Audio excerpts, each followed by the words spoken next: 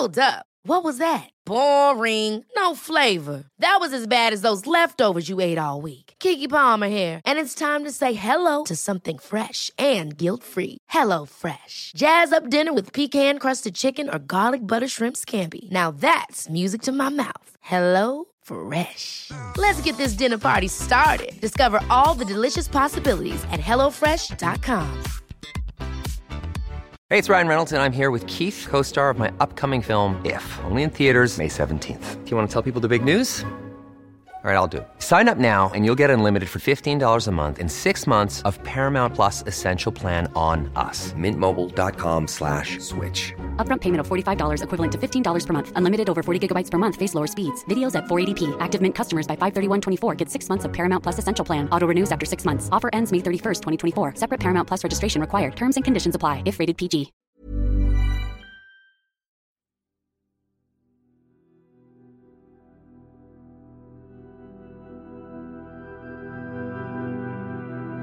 O salt crescent moon, moon of lonely vespers, moon of absence and vigils, surveyor of milky midnight fields, medieval moon, moon of crop and tide, protector of lookouts, guardian of menses, the great white awaiting, waiting, waiting for the moon underwater.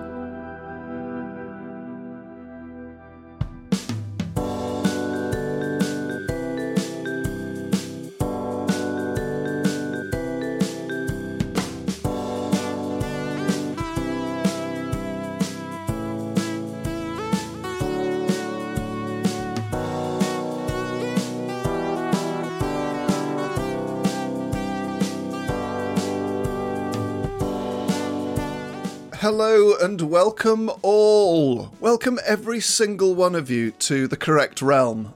This is a realm apart from the other realm where you'll be listening from.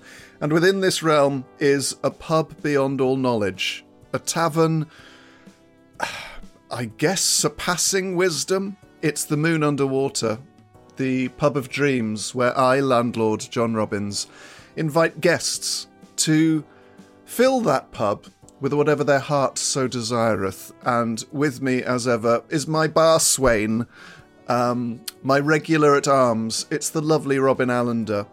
And Robin, in the other realm, it's sort of that period after Christmas where all the holly doth wilt so. How does it find thee? Yes, it's always a strange time of year, the period between New Year and Christmas, isn't it? No, I saw someone tweet that yesterday. I thought that was quite funny. It is funny. It is funny. But the period between Christmas and New Year, always rather strange, isn't it? How do you feel your time? You've just had some, a kind of what I can only describe as breakfast bruschetta. Do you want to talk me through that? Yeah, I've just eaten a classic sourdough toast with raw onions and raw tomatoes, balsamic vinegar and a bit of gorgonzola on there. It's what gets me up in the morning. I would hate to see your colon. I saw it once during a procedure, and it looked surprisingly well. Yes. But let's banish all talk of colons from the beginning of our sojourn. Christmas tide, Robin. Christmas in drinks and Christmas. Discuss. Well, yes, it was a boozy Christmas. The thing, I overdid it on Christmas Eve. And Christmas Day, I felt very ropey. And what had you selected as your festive drink of choice to bring in the season's best? 10-pack of Stella. When you're kind of... we were at my girlfriend's sister's house, and what did we watch? We watched Top Gun, and it was just so stupid and enjoyable that... And when you're just drinking a beer and you just find your rhythm? It just felt like they were going down in 2 gulps. Yeah, it's the closest I get to what sort of marathon runners must experience when they're really going for a PB. Yeah. But so often I find, actually, I've so rarely hit my rhythms. I got into such a silly situation. So I didn't have anything to drink on Christmas Eve or Christmas Day. Well done. Because I was at my folks and they don't drink. And I'd been reading this... play by Eugene O'Neill called Long Day's Journey into Night. And he was like the real sort of first American hard-nosed sort of realist playwright. And it's about this family over the course of a day, and everything sort of falls apart.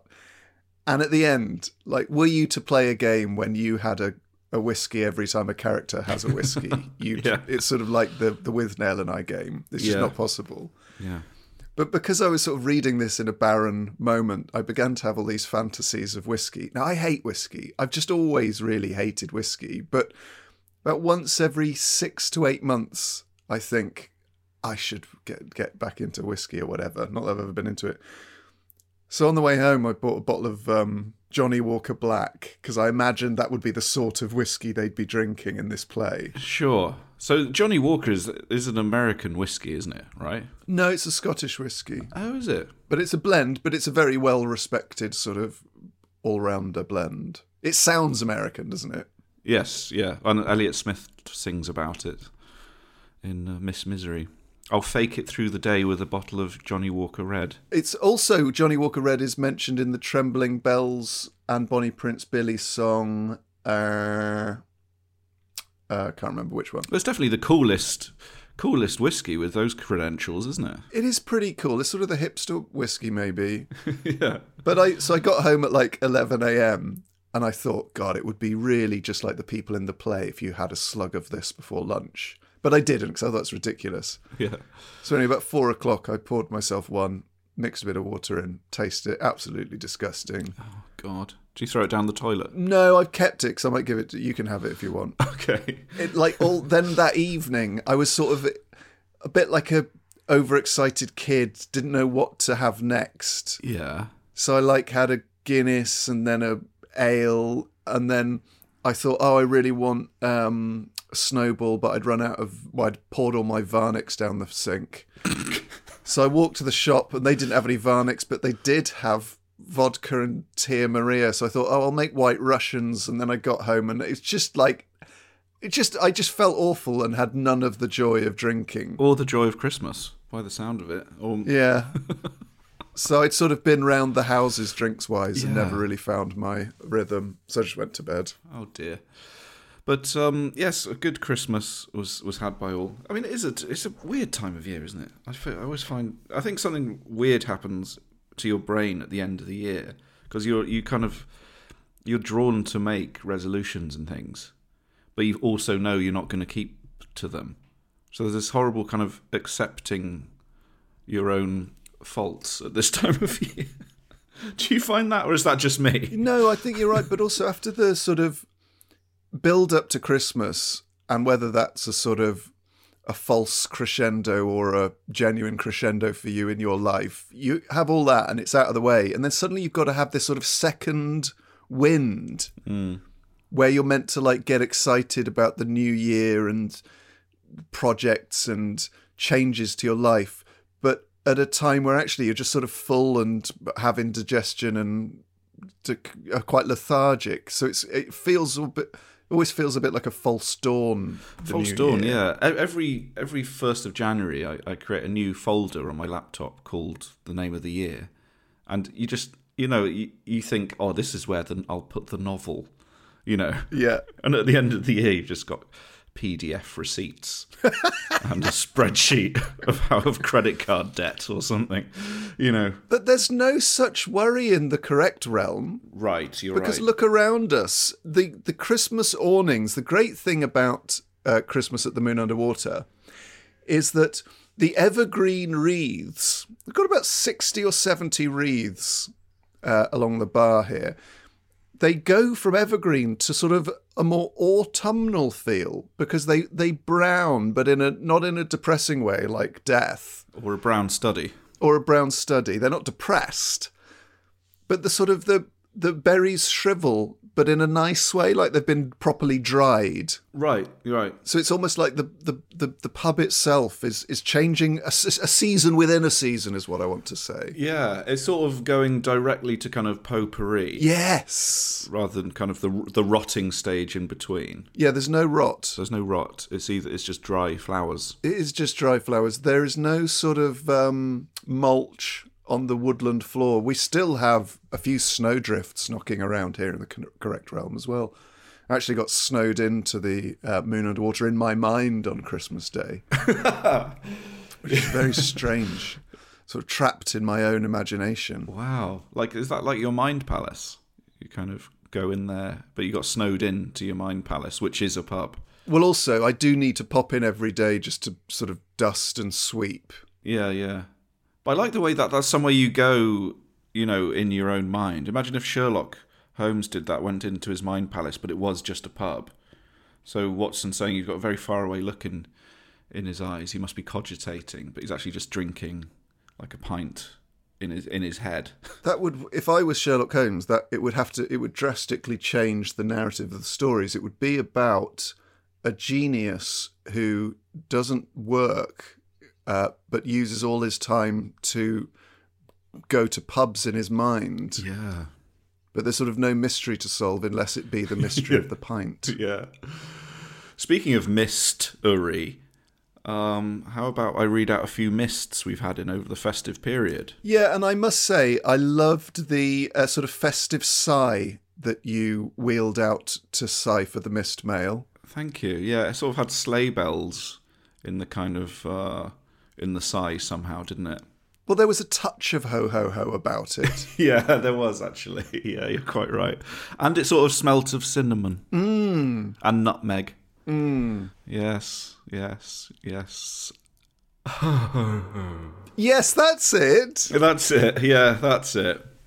Well, let me just tell you this. We've had a mist in from Andrea from Germany.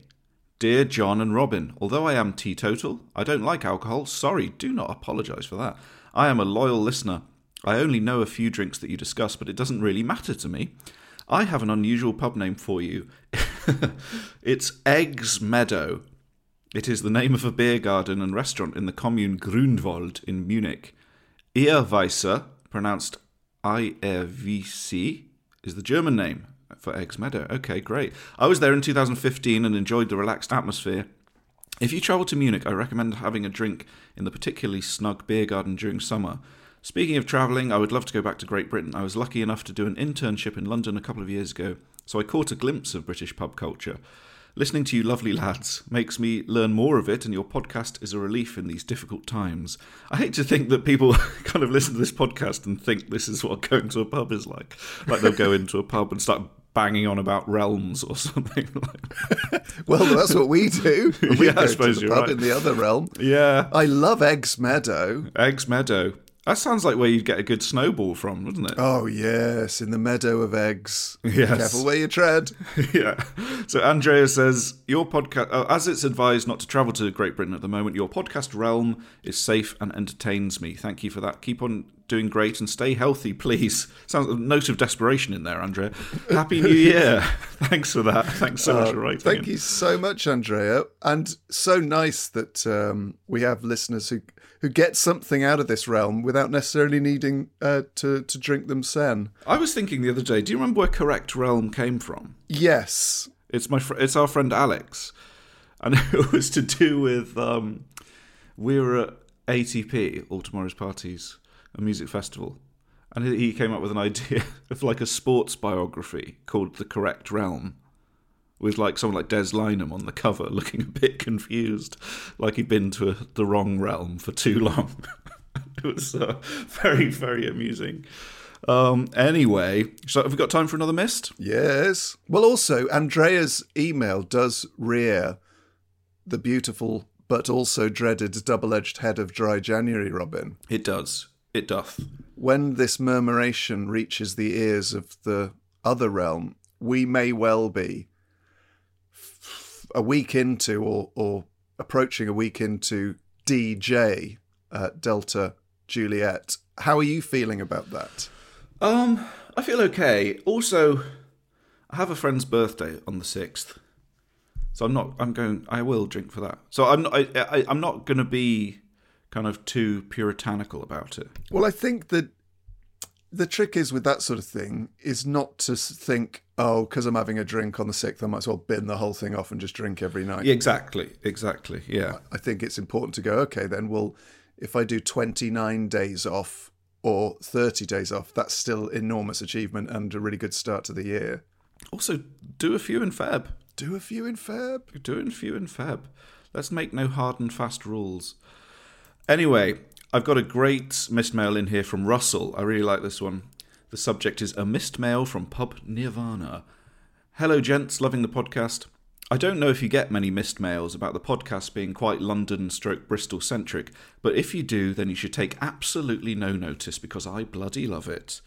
During the summer of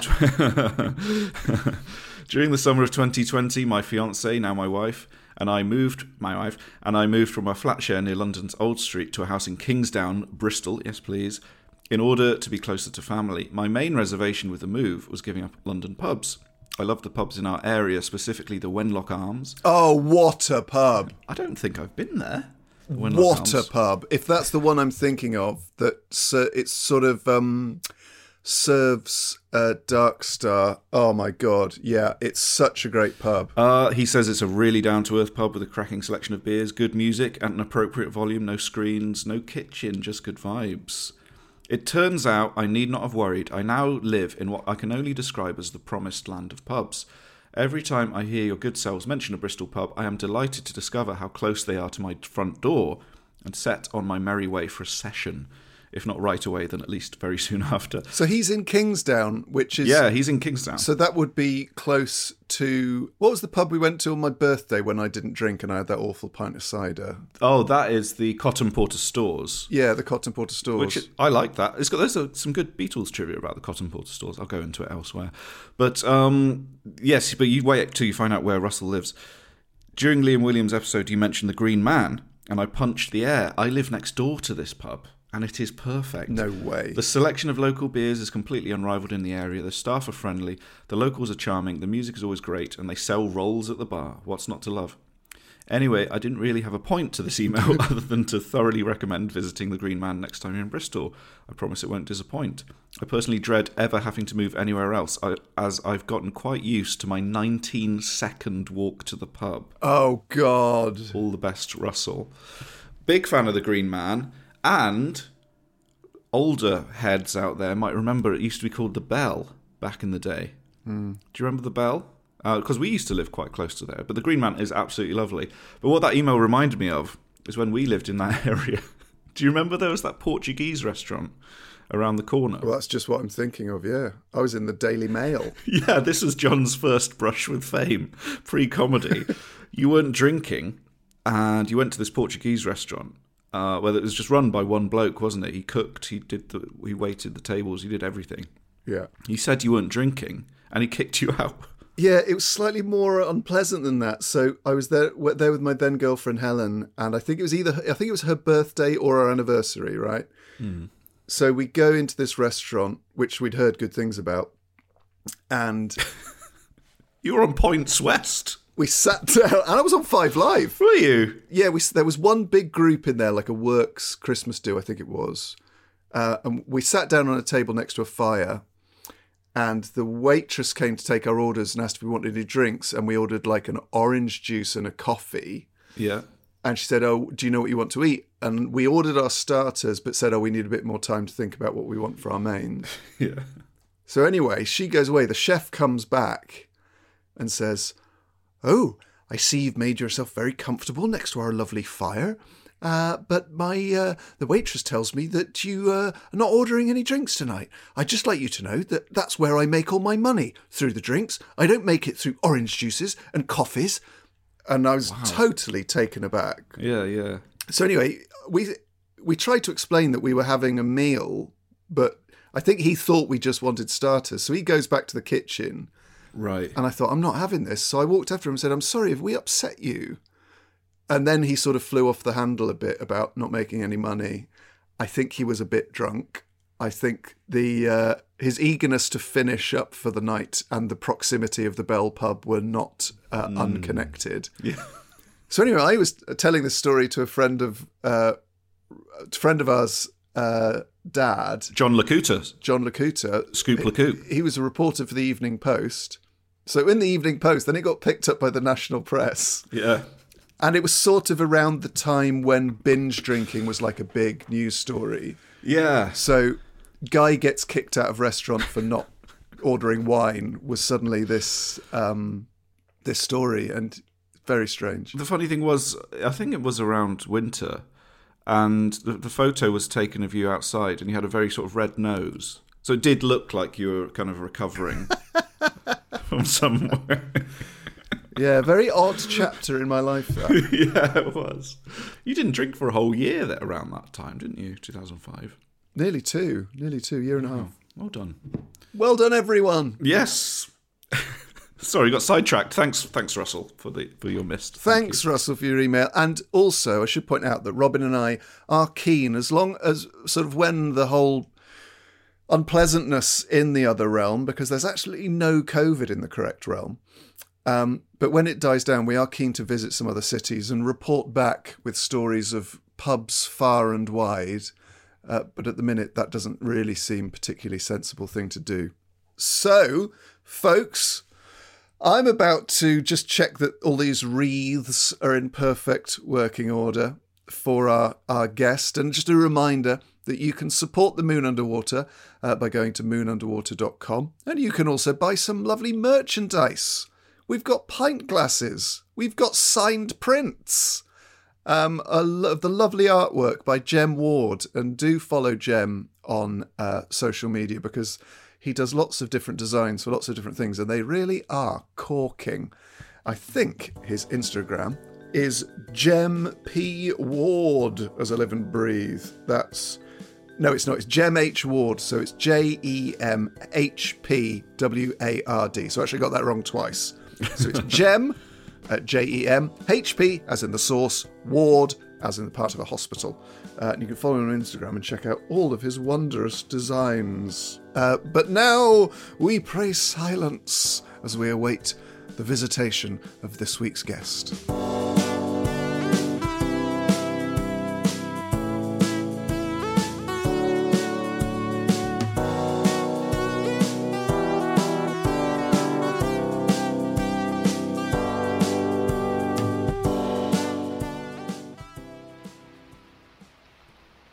Well, Robin, could you hear that sound in the distance coming over the sort of various coastal paths and caves and glens? What, like the sort of wild animal being carried on the wind? Yes, but it's the sound of... and it's funny that you should say wild animal, because it is the horns, the specific watchman towers and watchwomen towers along the coast of the sort of the edge of the realm. They will sound their horns, which are made to look, I believe, like sort of wild boars' tusked mouths. Like, it's sort of basically, they ripped it off of Lord of the Rings, I think. Right, but with sound rather than kind of fire. Yeah, so sound is the fire of the ear. Sound is the fire of the ear. Sound is obviously the fire of the ear. Fire is the sound of the eye. I think that's probably engraved in runes somewhere around them. But the horns are getting ever louder, which means I think that our guest is approaching the threshold of the Moon Underwater. And yes, the horns did not lead us astray, for into the Moon Underwater walks Dotun Adebayo. Hello, Dotun. Hello, the sound of fire from my arse. John's familiar with that. It is. Yeah, we're all familiar with those sounds. Dotun, thank you so much for joining us here at the Moon Underwater. Do pull up a seat. What's your pub seat of choice? Because it can be found for you. Well, in the winter, it's got to be by the fireplace, if pubs still have this kind of old-style fireplaces and everything. I always felt that the people who sat by the fireplace were supposed to be there, so all other customers know, no, don't go and sit there. That's old Joe's spot, you know? So if you have that spot to yourself, you know that you're wanted. And well, we can move from the bar here down to the fire at the Moon Underwater. Are you in the saloon? The saloon bar? Well, there's a saloon bar, a lounge bar, there's a rear bar, an underbar, and a games room, of course. Of course. But we can move from the bar here to the fireplace. We've got 8 or 9 different fireplaces. It is winter here after all. It is. But don't you hate it when you manage to nab the seats by the fire and then after you've warmed up for about 2 minutes, you're then too hot? Yeah, it's horrible. You do not want to give up your seat. No. You know, it's the best seat in the house, and the fire is actually burning your ankles at this point. However, you have got a drink. Well, okay, let's all take our tops off and sit by the fire. Wouldn't that be lovely? What an image. So, Dotun, my first question to you is, I think, a question I've asked you before, but it bears repeating because amongst the many, many things you've done, the many projects you have, you're best known for hosting 5 Live 1 a.m. Yes. until 5 a.m. I've got to ask you about your body clock and your sort of pub, because you host Wednesday to Friday, isn't it? No, Monday to Friday now. Monday to Friday. For the last year and a half, yeah. So what does that do to you, and how do you have a sort of an evening social life Monday to Friday? How do you manage that? It's a difficult one. I won't lie. I think in my younger days, when I first started, so I've been doing it for 20 years now. So let's say, when I was about 40 years old, that's my younger days. I thought I could sort of burn the candles at both ends. So I carried on the lifestyle that I had previously. And I literally, came from, I don't know, it might be a gig or a club at 11 o'clock at night or whatever, and rolled in and did my job. And sometimes I even went with the crew, funny enough. It was a tradition when the overnight program was still called Up All Night. It was a tradition to go to the pub after at 5 o'clock in the morning. And there'd be a pub at Smithfield's Market that was open all night for the porters and everything like that. And they literally would go there and drink till midday. So you'd come out and it'd be daylight, the middle of the day. And that is certainly for the younger people. But anyway, back to your question. As I get older, I realize I'm actually in the age group that needs a siesta before I just stay up all night. So if I can manufacture it in, because I don't force myself, there's no way you can sort of like sleep. I can sit in bed for hours and not sleep. But I do try and time myself out before about 6 o'clock in the evening. And when it gets dark, or in the summer when it's still light, go and lay my head down for a little rest. And, I find that even if it's just a half hour kip, it actually suffices to carry me through the rest of the night. Sometimes, though, I won't lie, circumstances, whether like tomorrow I have to go to a funeral, for example, if that was on a normal day that I was working, well, that takes out such a chunk of the day. You still have to work afterwards. So you're working on maybe 75 or 80% of your engine. Tell us about the pub in Smithfield. What's a pub like at 5 a.m? I've never, and I like to think I've had a lot of different pub experiences. I have never been to a pub at 5 a.m. What sort of people are there? That's the question to ask. Because remember, it's a pub that is open because there are lots of porters at Smithfield's Meat Market overnight. And it's most interesting to see the people who aren't porters, who are clearly not coming in white overalls drenched in ox blood. They're the ones that you think, hang on, this is London at least at night time. So there'll be a range of actors who coming off the West End stage and, after an evening out, they're rather like me, although they're not as late as me, but basically, back to your initial question, their social lives are ruined because of the schedules that they have to keep. So to sort of maintain a semblance of that social life, they'll go to the pub afterwards. And there'll be, a few sort of shady characters as well. But, I'm just assuming they're shady characters because, they talk like this and they're hiding things under the thing. And you say, look, I've got this shooter under the table, yeah. And, you can borrow it for a couple of days, but you've got to bring it back, you know what I mean? And so I'm assuming that they're shady characters, but obviously they could be Oxford academics. And then I don't remember many women. I don't remember many women at that time of night. I could be wrong, but I don't remember many women. This is going back many years, as I say. And there's a similar pub in Manchester that they go to, and I think that is an out-and-out post-performance venue for actors. But it's a similar kind of thing. There, the crowd's a bit more rowdy, a lot more younger people there.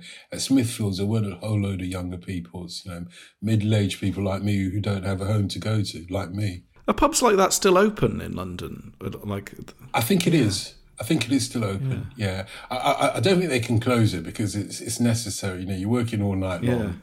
You've got to go for a little bit of a breathe. I mean, I totally get that if, say, your shift finishes at 4:30 in the morning and you're going to go to sleep at like 10 in the morning or whatever your sort of body clock is attuned to when you're working nights. Because I've worked nights and it is horrible. It messed with my head so much. You've just suddenly, I don't know if you went through this when you first started adjusting to it, but you think, I'm doing all right, and then suddenly you're just crying for no reason. Of course. But do people in a pub, if you're going to the pub at 5, say you finished your shift or whatever, or you're an actor, are there people in the pub looking at their watches going, oh, bloody hell, it's 8 in the morning, I better go. I bet that's me done. When do you know when to stop? That's a very good question. You've got all the right questions.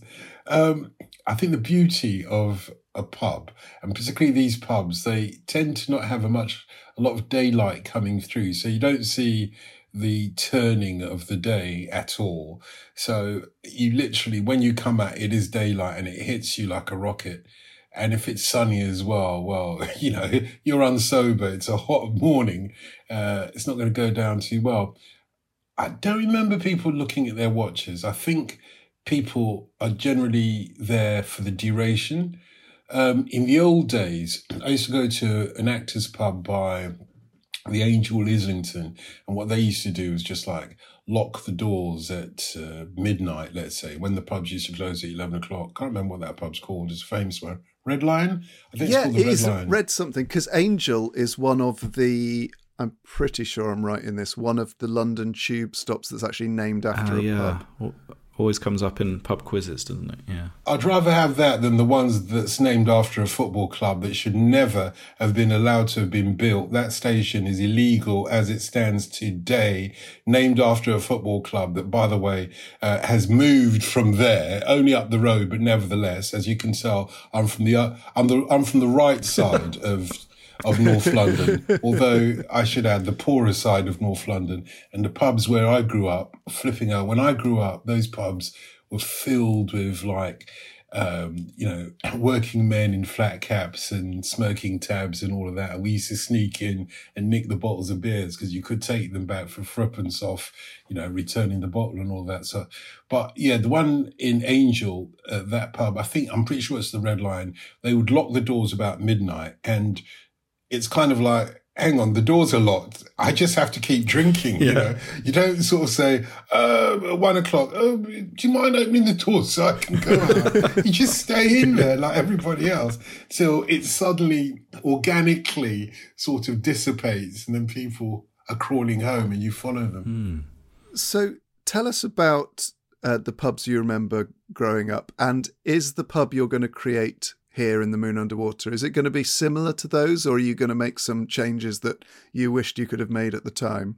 Oh, okay. Well, the pub that I remember most famously from when I was growing up was a pub called the Salisbury Pub on the corner of St Anne's Road and Green Lanes in London N4, around the Tottenham area where I live. It's more kind of Haringey there. It's a pub on the corner. It's an old sort of Victorian pub, and it's got all the name of the pub is also engraved in a kind of a metal thing above the door. And it's very ornate. And when I remember bunking in there, and literally in those days, you weren't allowed into pubs until you were about 16, I think. And I remember sort of literally probably 8 years old, crawling in on my hands and knees because the pub was packed. I thought it was a huge place at the age of 8, and I thought there were like hundreds of people there. But I've subsequently been back as an adult, and obviously it's not as big as I thought it was. And the crowds aren't there anymore. The people that went for a drink straight after work and stayed there till closing time. They're not there. The dogs, Haringey Stadium, which was down the road, it has closed down, obviously, and that probably killed a lot of the clientele at the time. But I have sort of fond memories of smoky. It was always smoky. 100 working men in a pub, there's going to be a lot of smoke. And we would like crawl in on our hands and knees and sort of like nick the bottles off the tables. I was probably the smallest one, so they'd always tell me to do it.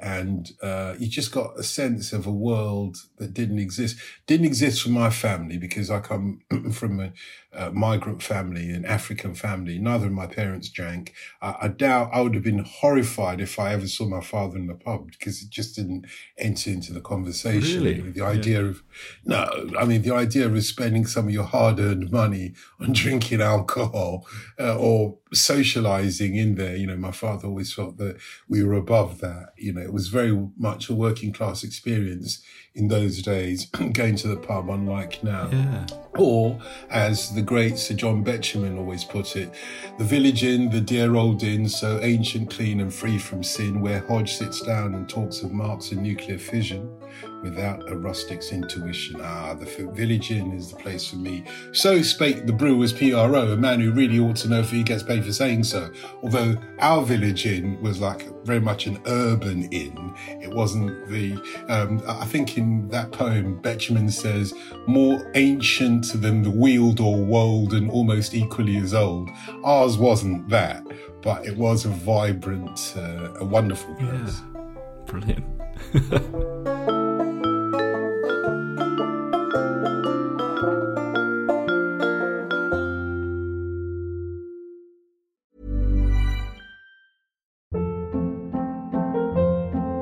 Hold up. What was that? Boring. No flavor. That was as bad as those leftovers you ate all week. Keke Palmer here, and it's time to say hello to something fresh and guilt-free. Hello Fresh. Jazz up dinner with pecan-crusted chicken or garlic butter shrimp scampi. Now that's music to my mouth. Hello Fresh. Let's get this dinner party started. Discover all the delicious possibilities at hellofresh.com.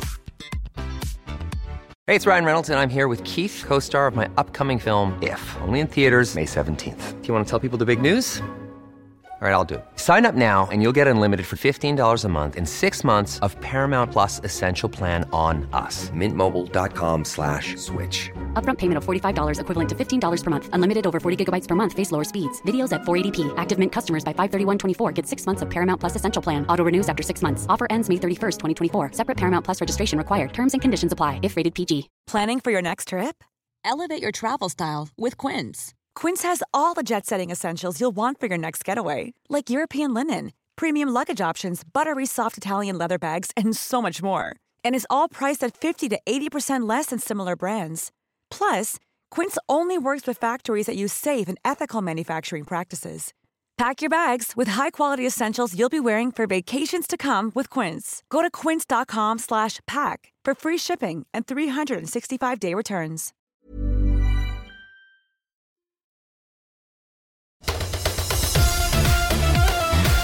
Hello, I'm Adam Hurrey, host of Football Clichés, a truly unique podcast brought to you by The Athletic. Twice a week, my guests and I tear apart the language of football, the words, the phrases, the mannerisms, and the weird habits of everyone involved in the game. From the shoes that football pundits are legally required to wear, to the didn't play for Sam Allardyce's Bolton but really should have done 11, Football Clichés explores all the tiny things that you didn't realise you cared about, but believe me, you do.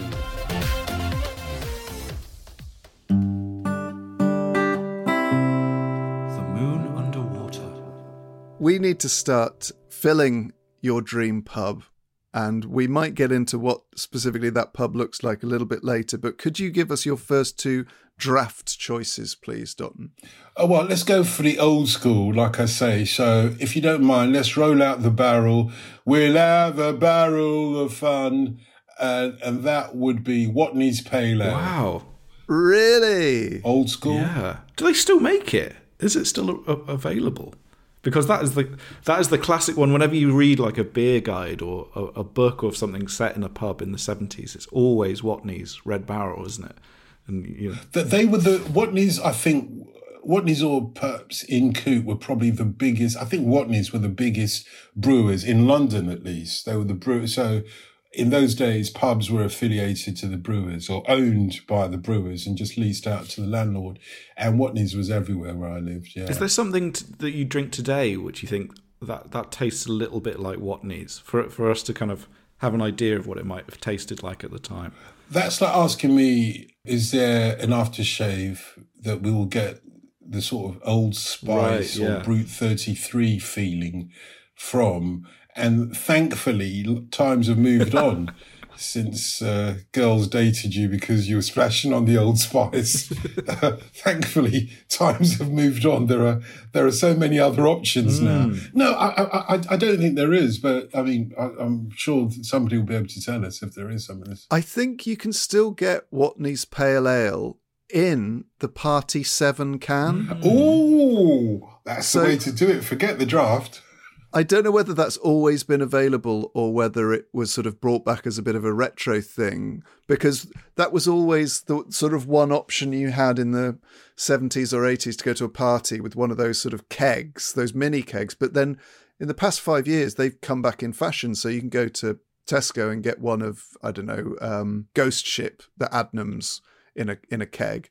But I think Watney's Pale Ale is now brewed by Sam Brooks. And Sam Brooks makes some fantastic beer. So who knows what it tastes like now, but it doesn't matter if they don't make it anymore. I'm surprised there isn't like a tribute pub in Stoke Newington or something that sells Watney's, just Watney's, you know. It would be Stokey if there is one. It would be in Stokey. So Watney's Pale Ale is your first on draft. The best my mind can come up with is that it's 4.2%, and I'm sure it is. What would be your second choice? Oh, again, I'll have to go old school. Worthington E's the beer, the satisfaction, yeah. It's a Worthington E. I don't know the rest of it, but yeah, let's go for Worthington E. Worthington E. Yeah. Oh, man, this like I'm going back in time to a time I didn't even really remember. Well, remember a few weeks ago I had my Bristol pub guide from the 70s. Every single pub was Watney's and E. I couldn't work out what E was for ages, but yeah, that was very much the what was going in the 70s for sure. So you said, Dotun, that your dad wasn't one for pub drinking. So who was it that sort of introduced you to Worthington E and to Watney's Pale Ale? What was your sort of gateway to the pub? Was it those trips to retrieve bottles as an 8-year-old, or was there do you remember your first sort of drink in a pub? I remember my first drink of alcohol, and that was funny because it was actually my father unwittingly that introduced me to my first drink. In those days, so we would have lived in 2 rooms, downstairs, sort of 2 up, 2 down. We were living downstairs. And my father was still quite a young father, you know, because I was born when my father was 23. And my father also had an older son. And so they were still partying. But they were partying amongst other middle-class Nigerians, as it were. I mean, I say middle-class, even though we had very humble circumstances, but that's where we saw ourselves, or my family. My father saw himself because, you know, he was studying to be a scientist, amongst other things, and he'd been a broadcaster before. Anyway, they used to have parties, and I remember, because we were only 2 rooms, so our bedroom would be sort of appropriated to be part of the party. They used to keep all the beer there, all the alcohol. And given that my parents didn't drink alcohol at all, and they probably bought way too much alcohol for the guest, there'd be this half a room full of alcohol that was never going to be drunk in our house until the next party. And I tried, you know, as you would, it's in my bedroom after all, the bedroom I share with my brothers, and, tried a little bit. Unfortunately, I tried the Guinness. That was the one that I'd heard of. And, as an 8-year-old, you don't want to try the Guinness, you know, try something nice and sweet if you want to become an alcoholic. But, so that put me off for some time. So I was going in the pubs and not really drinking. I think I tasted Watney's, first of all, in a sort of a Party 7 can. So I would have just gone to parties in those days, when I'm sort of like 16, maybe 15, 16 at school. I'd have gone to parties, not really drinking, but because all the other older boys were drinking, and like my older brother, if I went to a party because his party, he went to like a roughneck school, and the parties they had were proper parties. And I think I would have just tasted it, because they bought some Party 7s, and that was the one that I recognised from the TV adverts. Probably more than anything, it was the TV adverts. The first time I remember really going to pubs, and there were more bars to drink, was when I went to study in Stockholm. And I still wasn't drinking. The cost of alcohol was so expensive. I didn't have very much money as a student there. But I had a friend who liked to get drunk. He just liked to get drunk. He just drank and we'd go out, and I really didn't want to drink. But after a while of sort of ordering Coke or whatever, you start ordering beer, and I don't know, I just started getting drunk because, that seemed like the way to fit in socially, if you like. Fantastic. So Stockholm was your introduction to the expensive pub. place to be a student for sure, isn't it? It wasn't cheap. I can tell you, in those days, flipping heck, it was not cheap at all. And the alcohol used to cost, let's say, about $2.50 a pint, and that was at least double what it cost here in England at the time. At least double. I just couldn't believe it. I couldn't believe that people were actually paying this money. But you'd go to a bar. We used to go to a bar called the Red Room, in translation, Röda Rummet. And that was a huge old sort of like, if you can imagine, a sort of a German beer palace kind of place. And there'd just be all these waiters and waitresses, an old school place. And they'd come and charge you like $2.50 for a beer. You're like, what? But what could you do? Well, I did similar. When I went to Iceland years ago, it's always been sort of the reputation of the sort of Scandinavian countries, not that I don't think Iceland is Scandinavian, but you know what I mean, that for some reason alcohol is insanely expensive. And we went to this off license in Iceland, and you can only buy alcohol either in a licensed pub or bar or restaurant, or in these sort of government run off licenses. Sweden's the same with that, unless you get very, very weak beer, which you can get, We went in with my girlfriend at the time, and we thought, because it's our first night here, we'll get a nice bottle of wine and treat ourselves. So you look up to the top shelf where the nice stuff is, and that's like €50. Yeah. So then you look down to sort of what you would usually go for, like sort of Jacob's Creek, and that was like €25. And you find yourself sort of almost going down the, sort of losing your dignity as you go further and further down. And at the bottom, they had these 3-litre, you know what you get, those glass sort of, what would you call them that you get Scrumpy Jack in? It's a certain type of glass bottle. It's squat with a circular little glass handle. And they did the cheapest one. It was like €12 for one of these. So we got it and we put it in the snow outside our room. And actually it tasted really delicious because it was so cheap and crappy. But yeah, I remember thinking, this holiday is going to be expensive. Shall I tell you, one of the funny, if I might just share an anecdote, one of the funniest things that I used to laugh my head off when I first went to Sweden, at about 5:30, let's say, on a Friday evening, I used to see all these people running, like, normal people, older people, this, that, and just running in one direction. And then I discovered they'd be running to one of these government-owned off-licenses, because that summer when I arrived in Sweden, which would have been the summer of 78, that summer when I arrived, they decided, basically the price of alcohol is very expensive in Sweden because the government's got a theory. They've got an alcohol problem and people end up in hospital. They may as well pay for it and, to dissuade people. So, for example, in one of the local papers, one of the Swedish papers, I remember seeing this advert and it was a graph, and it was a graph starting on the top left-hand corner and just going downwards towards the bottom right-hand corner. And it was a government ad, and it was saying, we at Systembolaget, which is what these government-owned off-licenses are called, we at Systembolaget are really pleased because, our sales are really going down. And when our sales go down, it's good for the Swedish people. So we're delighted. But of course, what happens is that The summer that I arrived, they decided that the Système Belaget would not open on a Saturday. So basically between 6 o'clock on a Friday evening and Monday morning at 10 o'clock, you could not buy any strong alcohol. You couldn't buy any wine. You couldn't buy the strong beer. You couldn't buy any spirits. You couldn't buy anything. You could possibly just buy the very weakest of beers, as Robin was saying a moment ago, from the supermarket. And so people used to rush at 5:30 on a Friday evening to try and get to Système Belaget, to just buy more alcohol than they needed, as you know. Anyway, but the other side of this, because the whole of Sweden and, the other countries in Scandinavia are supplied by these government-owned off-licenses. Imagine the buyers for these government-owned off-license.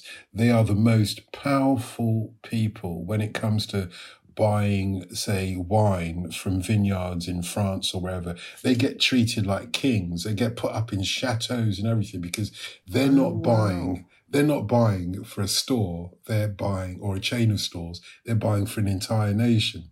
And, so they've got a huge amount of power. All over. So it's like a sort of the ultimate monopoly or cartel, because they completely control the 12 red wines that an entire country are able to choose from. That's incredible. I'd never thought of that. Unless you go to Denmark, Copenhagen is the gateway to what Swedes would call Valhalla, heaven, for the Vikings, because the laws are relaxed in Copenhagen. You can buy whatever you want, whenever you want, get drunk as much as you like. Still very expensive, but brilliant. Not compared to Sweden. Really? I mean, if I'm going south, it's not expensive. Yeah. If I'm going north, yeah, probably. So we've got Watney's Pale, we've got Worthington. There is a sort of a harking back in your pub. What would it look like? Would it look like the sort of pub you'd get Watney's Pale Ale or Worthington in? Would it look like that sort of pub? I mean, would it look like the 70s pub? Is that what you have in mind? I was thinking it would look like a library. Oh, yes, please. This is my pub. It would look like a library. The shelves will be up there, cosy fireplace, a few sort of domestic armchairs, old style domestic armchairs, let's say from the 50s or something like that.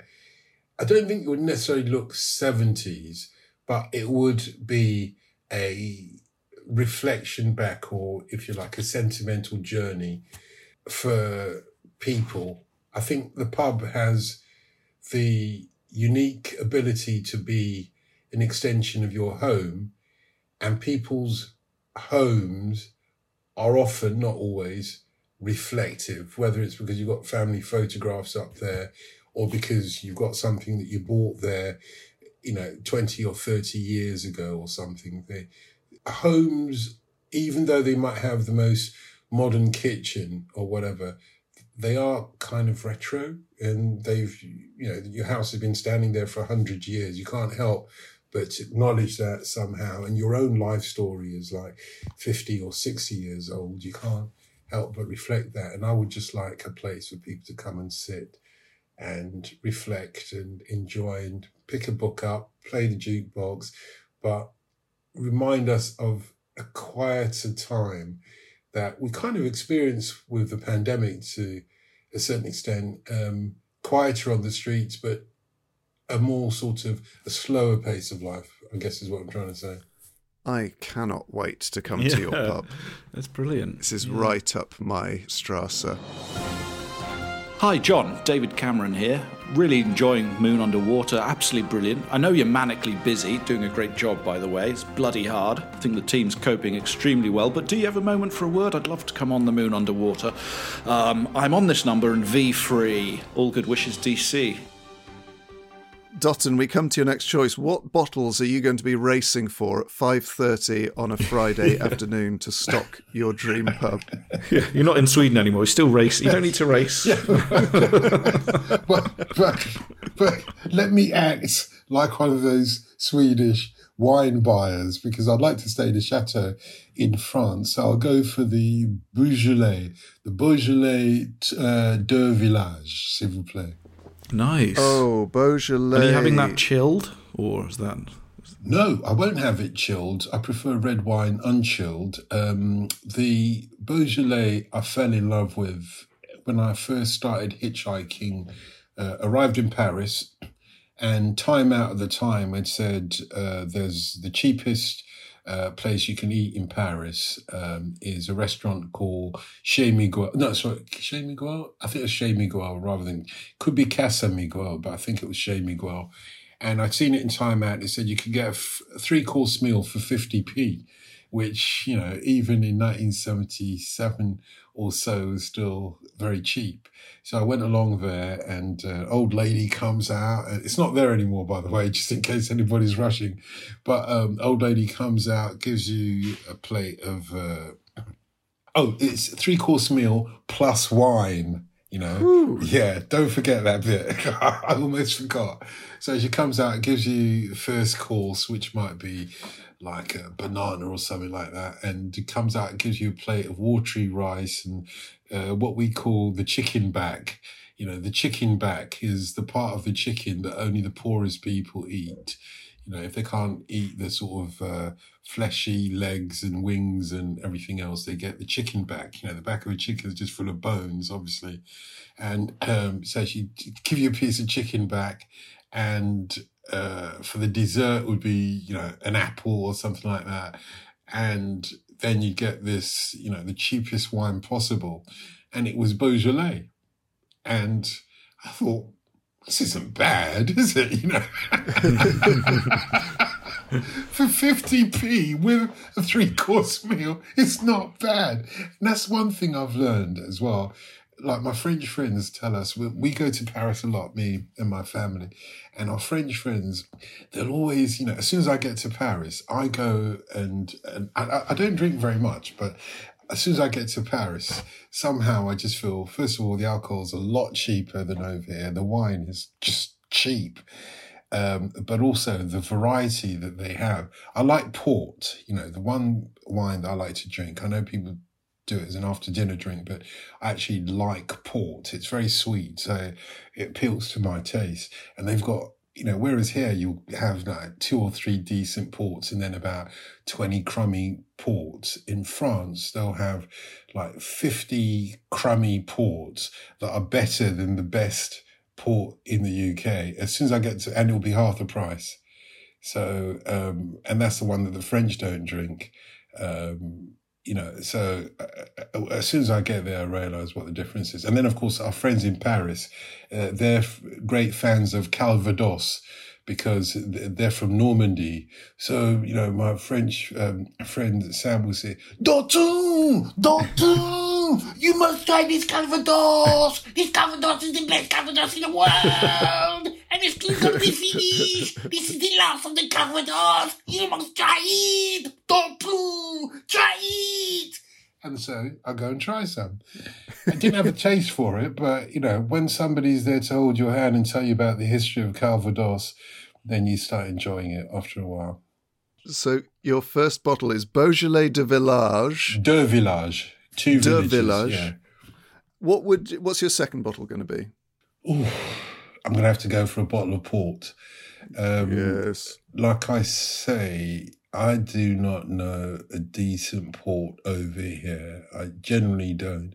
I've had a couple of ports that kind of like aged, and they do seem to taste better aged, but I can't tell you a particular one. So, do you remember any of the French ports that you so desire? They call it Porto over there, of course, but gosh, I don't actually. But okay, just for want of a better one, let's call it, and I will call it Cockburns, not Coburns, because I'm not posh.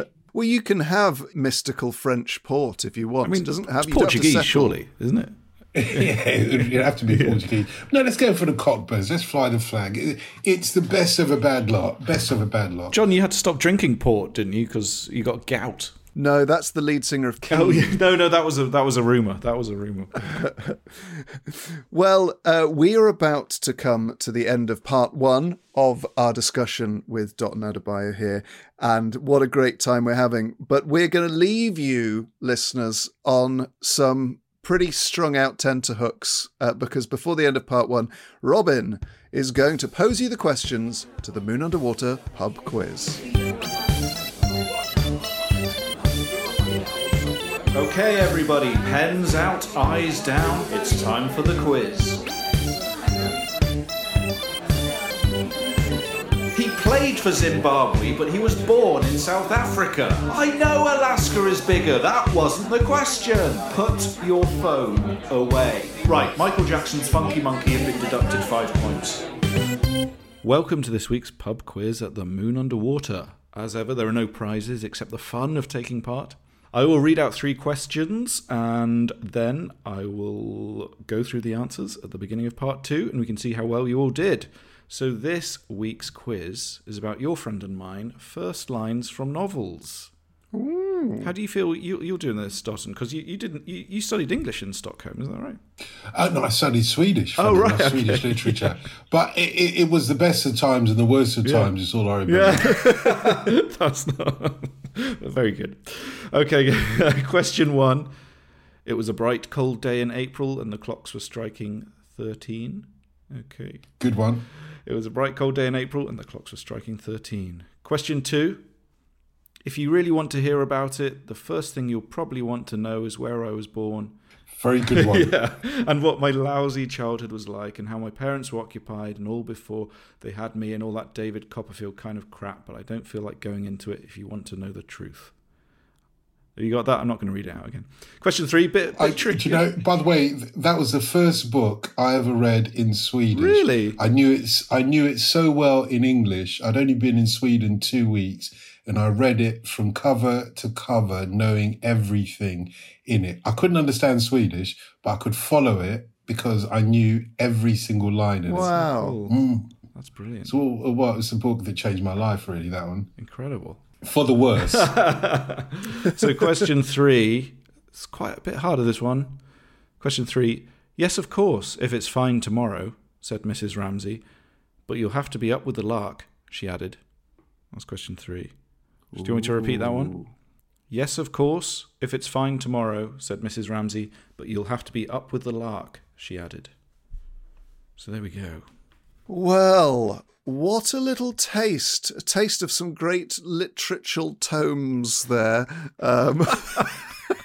I did study English, and that's where I'm at.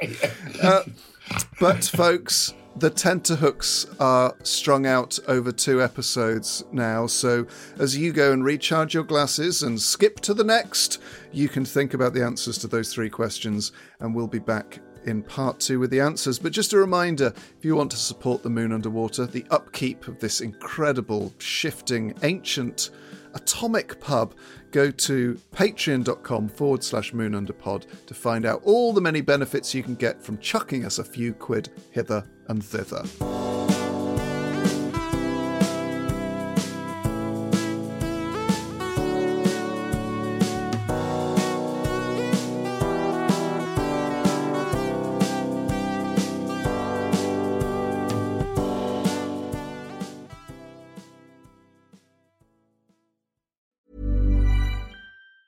Ever catch yourself eating the same flavorless dinner 3 days in a row?